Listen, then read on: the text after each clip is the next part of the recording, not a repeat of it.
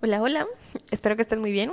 Justamente ahorita estoy en Grecia, son las 9:30 de la noche y casi no he dormido, pero todavía tengo una junta dentro de unas horas, entonces voy a aprovechar y voy a bajar este podcast que en realidad ya lo había grabado, pero no se grabó bien porque lo grabé en un ambiente en el que pues estaban pasando muchas cosas por detrás, entonces esperemos que este al menos se escuche un poquito mejor. Y bueno, hoy lo que les vengo a compartir son tips. Ya saben que yo no soy psicóloga, yo no soy experta, pero todo lo que quiero transmitir es a través de mis experiencias. ¿Por qué? Porque pues creo que siempre podemos crecer a través de lo que otras personas viven, ¿no? Sin necesidad de nosotros específicamente tener que pasar por todos los aprendizajes. Eso realmente es la evolución del ser humano. Entonces, pues hoy vengo a platicarles sobre los tips que han mejorado mis relaciones. Últimamente en estos meses he visto una mejoría demasiado grande, sobre todo basado en que pues estoy a distancia, ¿no? Entonces este tipo de situaciones es algo que a mí al menos me sorprende mucho porque ha sido una mezcla entre darme cuenta de que mis relaciones estaban en un nivel que todavía es mejorable, pero además, o sea, y bueno, unas eran novias que podías mejorar, pero además poder hacerlo a distancia. O sea, para los que no lo saben, llevo desde ya casi un año entre viajando afuera de México, adentro, voy y vengo, pero la verdad es que no he estado el suficientemente tiempo como para decir veo a las personas diario y diario les dedico tiempo para mejorar las relaciones físicamente. Y además, bueno, todavía tenemos cobicho, ¿no? Entonces, el estar como una nómada digital, en realidad es algo que yo no quería que me costara mis relaciones. Entonces, he puesto todavía un mayor esfuerzo para mejorarlas y afortunadamente han salido muy buenos resultados. Así que, pues bueno, hoy les vengo a pasar estos tips, esperando que a ustedes también les sirvan. Y claro, no digo que sean la regla, puede haber algunos que para ustedes digan, no, ¿sabes qué? No me gusta, o no va conmigo, o no me funciona. Es completamente respetable, pero bueno, pues aquí vienen para quien les sirve y quien gusta aplicarlos. El primero de ellos es honestidad brutal y responsabilidad afectiva.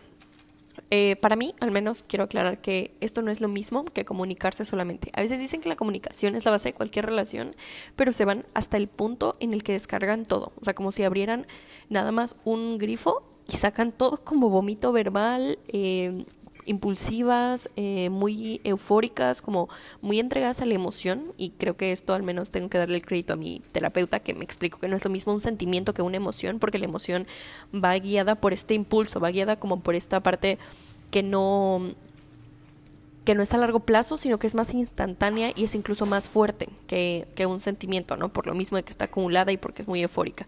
Entonces, pues a veces cuando llegan a hacer esto de comunicación, pues se justifica, ¿no? Así de, pues te estoy comunicando, órale, ahí va con todo y todo, ¿no? Con la ira, el enojo, sin pensar y sacando todo, o sea, sin medida. Entonces, pues dentro de esto mismo, quiero aclarar que sí es cierto que la comunicación es bien importante, pero tampoco tiene que ir solita. Y esto lo hablé en algún momento porque una amiga incluso me contestó una historia en Instagram, me acuerdo mucho que me dijo, es que a veces la honestidad brutal no es buena. A mí una vez alguien me llegó a decir un comentario sin importar cómo me iba a sentir yo y me dijo, pues es que yo soy honesto brutalmente y bueno, qué daño hizo, ¿no? Entonces creo que es bien importante que vayan de la mano la honestidad brutal con la responsabilidad afectiva. Porque también, a ver, dentro de esto mismo de la comunicación, siempre pasa el otro escenario, ¿no? En el que dicen, bueno, pero pues es que si no estoy diciendo nada, entonces no estoy mintiendo. O sea, si yo no te dije que me iba para acá y en realidad me fui para acá, si en realidad siempre me quedé callado, pues no hubo mentira ahí, ¿no? Y creo que nosotros bien sabemos cuando hay algo que no está bien, entonces creo que esto también es muy importante mencionarlo en el sentido de siempre estamos conscientes de la comunicación, entonces no simplemente es sacarlo todo y tampoco es guardárnoslo como para evitar el mentir, ¿no? Entonces, bueno, de la mano de esto viene que no siempre la intención es suficiente, o sea, no siempre es como, pero es que no fue mi intención lastimarte con estas palabras, no, o sea, lo dije por cómo me salió y porque así me sentía yo. Aquí es donde entra la responsabilidad afectiva. No podemos justificarnos con es que no quise hacer eso, o peor aún, tampoco podemos estar así como, bueno, pues es que si te sentiste o lo tomaste de esa manera, pues es tu problema, ¿no? La parte de la responsabilidad afectiva es aprender a cuidar y empatizar sin sobrepasar el límite, cuidarte a ti mismo y además, obviamente, tampoco cediendo demasiado, pero es esa parte de decir, esto fue lo que yo quise hacer y al mismo tiempo pregunto cómo llegó del otro lado, ¿no? En la parte de, si lo vemos como béisbol, cómo baté yo de este lado, pero también cómo lo recibieron de aquel lado, ¿no? Entonces esta responsabilidad afectiva no solamente contempla lo que hablamos, o sea, verbalmente lo que externamos, sino también todo lo que está oculto. Lo que les decía, esto que te escondiste o te guardaste, también lo contempla la responsabilidad afectiva, porque estás consciente y porque metes dentro de todo este escenario lo que la otra persona va a sentir, va a vivir, va a sufrir, gracias a lo que dices y lo que no dices. Entonces creo que esto me ha funcionado demasiado en mis relaciones, porque si yo bien me considero que soy muy honesta y que no puedo mentir, también tengo que llevar muy de la mano la responsabilidad afectiva. Como les decía, esto tampoco tiene que ver con yo desgarrarme las ropas y de plano ir a decirle a alguien así como, ¿qué te pasó, bebecito? ¿No? Así de te curo, te cuido, y incluso esta parte también de no sobreponer a la otra persona, ¿no? O sea, también está mi parte de, a ver, hasta aquí está mi límite y a ver dónde está el tuyo, ¿no? Y encontrar puntos medios dentro de eso, pero creo que es muy importante tener estos dos de la mano. Y bueno, para mí la honestidad es la base de todo, entonces por eso esa es mi primer bebé tip. Luego, el segundo es, yo sentí, entendí esto. ¿Es lo que querías comunicarme?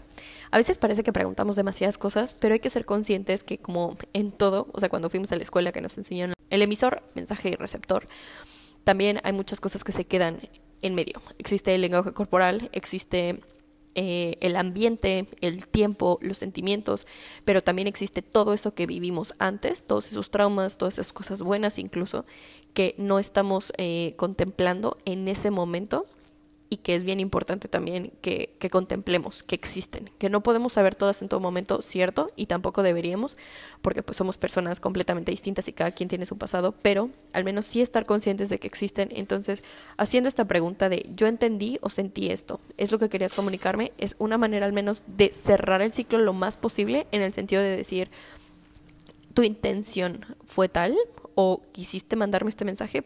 Y bueno, más en tiempos como una pandemia en la que pues todas nuestras comunicaciones mudaron a ser virtuales. Entonces, si contemplamos un mensaje y luego, bueno, si te fue bien te tocó audio, y si te fue bien te tocó llamada, y si te fue mejor te tocó videollamada, de todas maneras no compensa lo que es estar frente a frente. Lo que es incluso es leer el lenguaje corporal, incluso usarlo, ¿no? O sea, tocar a la persona, ver cómo se mueve, como todo ese tipo de cosas se quedan muy faltantes cuando tenemos este tipo de comunicación. Entonces, lo que queremos hacer en este momento, o al menos que yo intento, es llenar todos esos huecos cuando tienes una interacción de esta parte. No tienes que hacerlo en todo momento, o al menos yo no lo he intentado, pero hay momentos clave, hay comunicaciones que dices, a ver, vamos a aclarar esto, ¿no? Vamos a reconocer que tú y yo somos personas distintas, y a partir de esto podemos saber si queremos, podemos reconocer si estamos las dos cachando el mismo mensaje de ambos lados. O sea, entonces creo que esto también es muy importante. Incluso te permite conocer más a la otra persona, así de, cuando hace esta acción me quiere transmitir esto, pero eso no lo vas a poder saber hasta que no preguntes este tipo de cosas. Entonces esa también es otra de las reglas que yo les recomiendo mucho, porque nos sirve hasta incluso, como les decía, para conocer a la otra persona y para conocernos a nosotros. Ahora, pegadito a esto está el, como yo sentí y entendí esto, te lo estoy expresando, y además estoy tomándome el tiempo para ver qué querías tú comunicarme. Ahora, la otra persona, o sea, o quien está del otro lado, una de las cosas bien importante, y que de hecho hoy por eso estoy ahorita grabando este video, es validar los sentimientos. Aunque no los entiendas tú, están ahí. Están los sentimientos de la otra persona, aunque tú no puedas dimensionarlos, aunque tú veas el escenario y digas, no entiendo por qué se sintió así, y ya le busqué, y ya levanté, y ya quité y todo, y de todas maneras no me hace sentido. Aunque sea imposible de entender, porque somos distintas personas, aunque sea imposible, ahí están. Entonces, está junto con pegado a la madurez emocional y a saber que ambos necesitan trabajar y colaborar para que no sea un recargarse o tampoco manipular al otro, ¿no? En este sentido, como les decía, o sea, incluso la parte de decir la responsabilidad afectiva tiene que estar con las dos personas dispuestas a ceder, dispuestas en trabajar en sus sentimientos, porque si esto no está compensado desde ambas partes, se puede volver un o sea, puede llevar la relación a un punto en el que uno sea el manipulado y el otro sea el manipulador, ¿no? O sea, que ya sea más como algo como de dependencia o como las rémoras estas que se pegan a las ballenas y literal se te está yendo toda la energía, ¿no? Esto creo que es bien importante que lo chequen y sobre todo que se platique desde el principio, ¿no? Así de, a ver, los dos estamos dispuestos a trabajarle, sí, perfecto, ok, entonces yo voy a validar tus sentimientos, yo voy a ceder, yo voy a buscar responsabilidad afectiva, pero tampoco en el sentido de que la otra persona se recargue, ¿no? Entonces, esta madurez emocional, saber que no estamos completamente sanados, pero que queremos hacerlo, que queremos mejorar, que queremos llegar a puntos medios, nos va a permitir que el validar los sentimientos sea algo a favor. Porque si no, si alguien te dice, pues es que yo me sentí así y también ya te amuelas, eso también ya no es rentable, ¿no? Entonces, en esta parte de ceder, hay que ser bien conscientes que las relaciones muchas veces nos dicen, son 50-50. Claro que no. O sea, incluso ese es un escenario muy poco realista. Va a haber momentos en los que tú vas a tener que poner 70 y el otro va a poner 30 nada más. Pero va a haber otros en los que tú digas solamente puedo 25 y el otro va a decir no importa, yo te cubro los 75, ¿no? Esta parte de a veces sí, a veces no, e incluso no estar como haciendo las cuentas todo el tiempo es muy importante. Como les decía, hoy estoy grabando esto porque incluso me puse a revisar mi teléfono y esta anécdota sí se las traigo muy íntima. Estaba revisando mi celular y encontré una captura de pantalla con un chavo con el que salí mientras yo estaba en Egipto. Como les comentaba, estoy viajando desde hace más de un año, entonces no me quedo más de 3 meses en un país.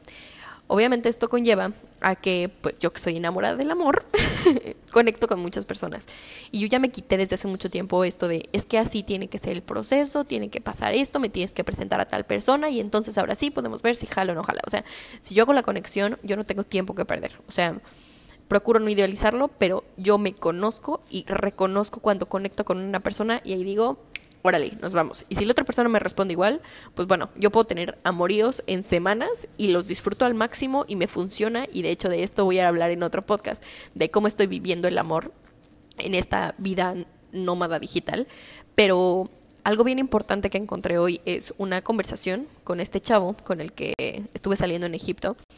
Y me contestaba él, dice, lamento que te haya hecho sentir mal y que estés enojada porque te dije que no estábamos saliendo, que we weren't officially dating, que no estábamos saliendo oficialmente. Dice, pero pues los dos sabemos que esto no va a funcionar porque tú te vas a ir. Yo tenía el boleto de regreso a México. Y me dice, pero eso no implica que lo que estoy sintiendo no sea real. No implica que ya no quiero pasar tiempo contigo. En realidad fue mi manera de expresarte que pues esta no es una relación, ¿sabes? O sea, incluso se sale de lo convencional, se sale de lo que nosotros tenemos conocido, pero pues obviamente a mí cuando me dijo eso, no, bueno, pues a mí me tiró, ¿no? Yo dije, ¿cómo no me estás tomando en serio? Cosas así. Yo sabía muy bien que no era una relación, incluso desde antes. A mí me gusta que no sean relaciones convencionales porque pues es mi propio tiempo y todo, entonces no me gusta que caigan, pero para mí sí contaba como oficial, pero eso es mi perspectiva. Para él no cuenta como oficial porque tal vez en su cabeza está hasta los 6 meses o hasta que presenta a su familia, lo que sea, pero como tal es reconocer que ambos estábamos pensando completamente distinto, pero validó mis sentimientos. Y de hecho, déjenme justo, voy a abrir la captura de pantalla para leerles específicamente lo que me puso, porque wow, o sea, sigo hablando con este chavo. De hecho, antes de grabar este podcast le mandé la captura de pantalla y le mandé mensaje diciéndole wow, o sea, esto está demasiado fuerte y agradezco que sigas en mi vida. Por algo sigue él en mi vida. Cuando leí el mensaje al principio que decía perdón por haberte ofendido cuando dije que no estábamos officially dating, mi mente voló en ese momento justo a esa escena donde él me dijo eso y el sentimiento se volvió a sentir dentro de mí. Pero seguí leyendo el mensaje y después llegué a la parte en la que dice I totally understand what you're going through. Cuando él me dice, completamente entiendo lo que sentiste y tienes todo el derecho a sentirte así. Entonces, gracias a que él valida mi sentimiento y que me dice, entiendo lo que estás haciendo, y de mi lado, pues, o sea, él a ver, es que es demasiado. Quiero plasmarlo bien todo esto. Él no cambió y no dijo, bueno, no, sí es cierto, sí estamos officially dating. O sea, él se mantuvo firme porque pues en su percepción, o sea, puede ser hasta después de los 6 meses, hasta después de que ya conozcan la familia. O sea, para él no cambió el término de cuándo sí están officially dating o no. Y tampoco cambió de mi lado, porque para mí, yo sí salí oficialmente con él y para él tal vez cuando platique de nuestra relación va a decir, no salí oficialmente con ella. Y hoy siento una paz de saber eso y no tuve que forzar a que fuera exactamente igual, porque lo que pasó fue que cada uno validó el sentimiento del otro. Como les digo, vuelvo a leer esto, pero cuando me dice, tienes todo el derecho a sentirte así, bueno, o sea, hoy, por eso, hoy, casi un año después, ese dude sigue en mi vida. Porque ese tipo de relaciones en las que no lo entiendo, o no me hace sentido, o no voy a cambiar lo que yo pienso, pero valido lo que estás haciendo, bueno, esa es una excelente herramienta para mejorar nuestra empatía y para mejorar nuestras relaciones, aceptando que no somos la misma persona y tampoco echándole como de regreso eso así de, pues si te dolió, pues es tu pedo, ¿no? Entonces creo que justo este es uno de mis puntos favoritos y que les puedo decir que me ha mejorado demasiado mis relaciones. Wow, logró sanar una de mis relaciones más importantes. Me acerqué con esta persona porque durante mucho tiempo yo sentía que ella no había dado su 100%, que había sido una relación en la que yo saqué todo de mí y esa persona simplemente estaba sentada, ¿no? Así de que para las malas, y yo estaba como colchón de box, pero en realidad la otra persona no podía estar para mí. Entonces, cuando yo me acerco y hago esta pregunta y digo, ¿tú estás dando tu 100%? Y la respuesta en mi cabeza era, obviamente me va a decir que no, porque pues yo no puedo creer que ese era su 100%, ¿no? Y me dice, sí. Y yo, Dios mío santo. Dios mío santo, cuando me doy cuenta de que yo estoy juzgando el 100% de la otra persona, lo más que me puede dar. Fue un feedback muy grande para mí. Esa pregunta me cambió el sentimiento que tenía, me cambió incluso, o sea, la manera en la que yo trataba a esa persona. Y aquí viene muy pegado con una frase que siempre nos dicen, ¿no? De que no porque no te amen como tú quieres, no significa que no te amen con todo su ser. Se me hace un poco catchy, pero al mismo tiempo es cierto que las personas no nos van a querer como nosotros esperamos que lo hagan. O incluso no deberían hacerlo. ¿Por qué? Porque, pues, entonces, ¿para qué estás con una persona que tiene su propia personalidad, ¿no? Mejor cómprate un vibrador y esa cosa va a obedecer tus órdenes. En realidad es parte de esto, conectarlo con los lenguajes del amor, que por si no los conocen, ya los había mencionado en otros episodios, pero los vengo a mencionar nuevamente, porque es ideal conocer cuál es la lista. Entonces, yo lo que les recomiendo para esto es, tú haces la lista de los lenguajes del amor basado en cómo te gusta recibirlos y también los haces en cómo los entregas normalmente. Y la otra persona hace exactamente lo mismo. Dice cómo le gusta recibirlos y cómo los entrega. Oh, sorpresa, cuando te reúnes con esa relación que es tan importante para ti y cada quien entrega sus dos listas, te vas a dar cuenta que muchas veces la manera en la que tú lo entregas no hace match con cómo la otra persona le gusta recibirlo. Entonces creo que este tipo de cosas nos lleva también mucho a puntos medios y entender. Porque tú puedes decir, perfecto, yo lo demuestro de esta manera y la otra persona no lo va a cachar. Déjame, antes de otra cosa, decirles cuáles son los 5 lenguajes del amor. Uno de ellos es regalos, cosas materiales, de que te compré un peluche, te compré chocolates, te compré un perfume, eres valioso, eres valiente, todas estas palabras de aliento, de eres importante para mí, entran en esta tercera categoría. El otro es afecto físico, es contacto, es apapacho, son abrazos, caricias, besos, literal, conectar físicamente con la otra persona. Y el quinto son actos de servicio, que es yo lavo los trastes, yo te apoyo hoy con tu tarea, déjalo ahí, yo lo hago, ¿qué más puedo hacer para que te sientas hoy feliz?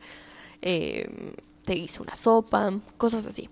Entonces, estos 5 lenguajes del amor no siempre nos gusta recibirlos a todos de la misma manera y no siempre los entregamos de la misma manera. Entonces, les voy a poner un ejemplo que para mí es súper claro y justo lo hablé en el primer episodio con mi mamá, que es a ella le encanta recibir flores cortadas. A mí se me hace una aberración, o sea, de verdad que yo decía, no me hace sentido porque te van a morir, mejor recibe una planta, ¿no? O sea, que esté con tierra y todo y te dura.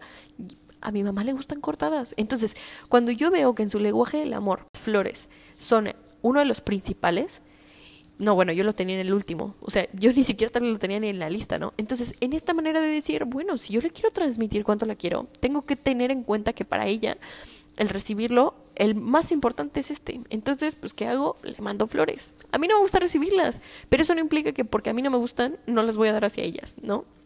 Entonces te vas a dar cuenta de tantas cosas de, caray, entonces cuando yo hacía esto, tú tal vez no lo cachabas, ¿no? O sea, tal vez no es que no lo valoren, sino como que dicen, pues es que ese está en mi lista en el número quinto, ¿no? En el 5. Entonces, pues si tú hubieras hecho tal vez esto en vez de esto, y no se trata de hacer todo lo que el otro quiere, pero pues tener esto en cuenta es una manera que va también a dar a entender mejor. Como les decía, esto también es parte de la comunicación, esto también es cosa de transmitir y conocer a la otra persona, porque muchas veces no está mal el acto como tal, que dicen, es que no me hace esto. Porque por ejemplo, a ver, otro ejemplo dentro de esto mismo es cuando dicen, es que a mí me gusta que comparta las fotos en Instagram. Esto puede ser un acto que para ti es en el número 1, está en la prioridad, y para la otra persona es como, ay, apenas si me meto a Instagram, ¿no? Entonces no es que la persona te quiera lastimar, sino que realmente, pues, en su lenguaje el amor está en el último nivel. Entonces cuando tú te sientas y haces esto, entonces puedes decir, ok, a pesar de que lo sabe, no lo decide hacer,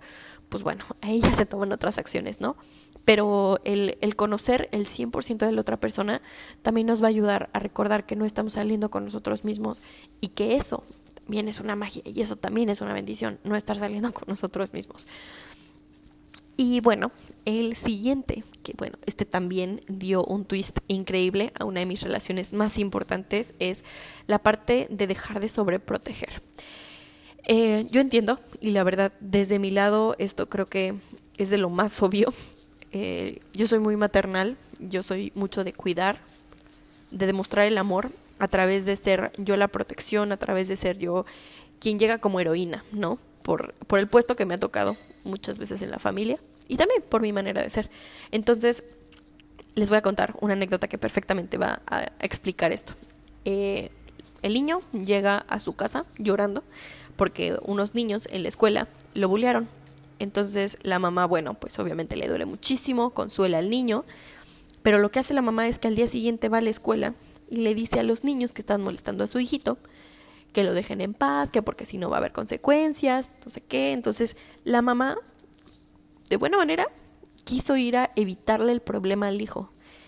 Y está bien, ¿no? Tú dices, wow, qué bonito, eso es amor. Sí, pero lo que nunca nos cuentan de esta historia es el mensaje oculto que la mamá le está dando al niño, a su hijo, que es, yo te voy a salvar, yo voy a ir a hacer eso porque tú solo no puedes.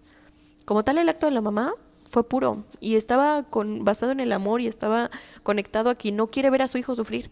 Pero muchas veces las acciones que tomamos traen un mensaje oculto y esto me costó mucho, me costó incluso trabajar en mí misma para reconocer esto, porque no estaba mal mi acción, pero yo tenía que cambiar mi manera de moverme en mis relaciones, porque eso les estaba lastimando más de lo que les estaba beneficiando. Entonces, yo al querer cubrir, yo al querer salvar a las personas de otras, de situaciones malas, me mejoró una de mis relaciones más importantes, porque también es confiar en la persona, en sus decisiones, y simplemente estar ahí para apoyar, estar ahí para cachar, estar ahí para alentar, para escuchar, pero dejar que la persona haga lo suyo, porque quién mejor que ellos van a saber qué es lo que puede pasar. Como les decía, la mamá tal vez, no se trata de, bueno, pues no hago nada, ¿no? Le pudo haber dicho al niño, mira, estas son tus herramientas, puedes ir mañana y todo, pero no es lo mismo ir, interceder y listo, ya te lo solucioné yo porque tú no puedes, a empoderar a esa persona, a hacer apoyo, a hacer impulso, a hacer casita, ¿no? Entonces, esta cosa la aprendí hace apenas muy poco y estoy segura que hace mucho me hubiera ahorrado muchos problemas, porque dentro de mi cabeza no cabía, porque lo estoy haciendo por amor, ¿no? Pero el mensaje oculto ahí muchas veces perjudica más de lo que está mejorando. Entonces les recomiendo esto, sobre todo para los que les gusta hacer eso, ¿no? De ser los salvadores, de ser quienes abrazan. No está mal. La cosa es tal vez las acciones o el camino que estamos tomando no siempre es el más conveniente o no siempre es el que va a mejorar no solamente la relación con esa persona, sino también va a impulsar a esa persona a que la siguiente vez, porque es cierto, no vamos a poder estar en todos los escenarios. Y eso también me empezó a pesar cuando dije, no siempre voy a estar yo ahí para salvar a todos. Entonces, ¿qué es lo mejor que puedo hacer? Empoderar a esa persona. Y simplemente que sepa que estoy ahí para que cualquier cosa, cuando regrese de la escuela, después de hablado con los niños que lo bulleaban, sepa que haya pasado lo que haya pasado, ahí voy a estar yo. Pero es completamente distinto a yo pararme e ir y ni siquiera darle la voz, ni siquiera darle el espacio para que esa persona lo solucione. Entonces, creo que este es de los tips que me cuesta aceptar que pues lo tuve que hacer. No me puedo arrepentir de todos los actos que hice a favor de esas personas, pero ahora me doy cuenta que hubo muchos que pude haber modificado y que pudieron haber traído un resultado completamente distinto. Pues porque también, como les decía, es decirle a la otra persona, no, tú no sabes seleccionar a tus amistades, no, tú no sabes qué es bueno para ti, no, tú no puedes defenderte, ¿no? Y justo eso es algo a mí que como mujer no me gusta que me hagan, y me di cuenta que yo lo estaba replicando con mis relaciones, de manera oculta, ¿no? De manera no directa. Y bueno, otra, ahora esto tiene que ver también en el sentido de la disponibilidad. Es importante que cuando nosotros queremos desahogarnos con alguien, no demos por hecho la disponibilidad emocional de esa persona. Todos pasamos por cosas y no siempre estamos para saberlo, pero sí estamos para preguntarlo. Entonces, cuando te sientes mal, una cosa es saber que puedes contar con esa persona y la otra es tener la atención de literal decirle, oye, ¿puedo contarte algo? Oye, me acaba de pasar algo que está muy difícil y pues me gustaría compartirlo contigo, me gustaría saber tu opinión, me gustaría desahogarme, ¿no? Y este tipo de cosas hacen reconocer que no todas las personas están listas o pueden lidiar con todo al mismo tiempo. No asumamos la disponibilidad emocional de las personas. No sabes si justo en ese momento está pasando por algo que para esa persona también es difícil. Y no es que no quiera ayudarte, sino que tal vez si vas tú y le echas esto, no te va a poder ayudar como lo quiera hacer. Entonces, dejemos de tomarnos las cosas personales y también demos ese paso. Si las otras personas están ahí para nosotros, también nosotros de manera anticipada preguntar, oye, ¿puedo descargarme contigo? ¿Puedo contarte algo? Y de esta manera también la otra persona va a poder como incluso prepararse, ¿no? Y decir, claro que sí. O incluso decir, ¿sabes qué? Dame 5 minutos, dame unos días, déjame procesar esto, déjame vivir este duelo, lo que sea que esté viviendo en este momento. Y entonces ahora sí voy a poder estar en mejor versión para ti. Quién sabe, a veces nos va a tocar esperar, a veces no vamos a poder desahogarnos con esa persona cuando querramos, pero también estaríamos dentro del mismo cuidarnos, cuidando a la otra persona. Y el último, que justo también fue crucial, es, ahora que me cuentas esto, ¿qué quieres que haga? No asumamos y no siempre nos vayamos por la parte de dar consejos. Eso para nosotros también es un lenguaje de amor que parece que dices, no, pero es que yo quiero solucionarte todo, yo quiero darte mi mejor consejo. Híjole, a veces la otra persona no lo quiere y a veces no lo necesita. A veces solo necesitan ser escuchados. Muchas veces simplemente quieren descargar. Y a veces el que nosotros pasemos esa línea y decir, mira, deberías hacer esto, ¿no? Ni siquiera dar consejos, hasta el simple hecho de contestar es como... me hubiera gustado que simplemente te callaras. Y no es tomarlo personal, en realidad es aceptar que las personas no siempre quieren recibir lo que nosotros estamos para darles y está bien. Entonces, esto me recuerda muchísimo a una de mis películas favoritas que es Inside Out, cuando este mono está bien triste y simplemente necesita llorar y tristeza simplemente está junto a él, ¿no? Y así de... listo, está bien que estés triste y no forzarlo y no sacarlo y no querer así de como felicidad, ¿no? Que dice, vente, vamos a hacer otra cosa. A veces es, deja a la persona decidir qué quiere recibir. Una vez que ya reconociste que está en un punto vulnerable, da un paso todavía extra y di, bueno, ahora que pasó esto, ¿qué quieres que haga? Esto solucionó problemas de una de mis relaciones más importantes. Incluso me quitó esta parte de sentirme con la responsabilidad todo el tiempo, de contestar, de dar el mejor consejo. A veces es incluso como, wow, hasta siendo simplemente la escuchadora, funcionó. Entonces, pues bueno, estos son mis tips que me han funcionado tanto a mejorar mis relaciones. Y si ustedes tienen algún otro, ya saben que ahí está el espacio para que lo compartan. Y espero que les funcione. De verdad que me abro de esta manera tan íntima. Porque wow, es algo que no me imaginé que hubiera pasado en un buen rato y ahora tengo relaciones que son tan valiosas para mí en un punto tan crucial que dije, me hubiera encantado saber esto hace tiempo. Entonces, pues bueno, les mando un abrazote, espero que les funcione y pues a mejorar sus relaciones y si no son buenas, también poner límites es más que válido, más que necesario. E incluso más que sano para nosotros mismos. Acuérdense que nuestra mejor relación debe ser con nosotros mismos y nosotras mismas. Así que, pues bueno, muchas gracias por chutarse este nuevo episodio.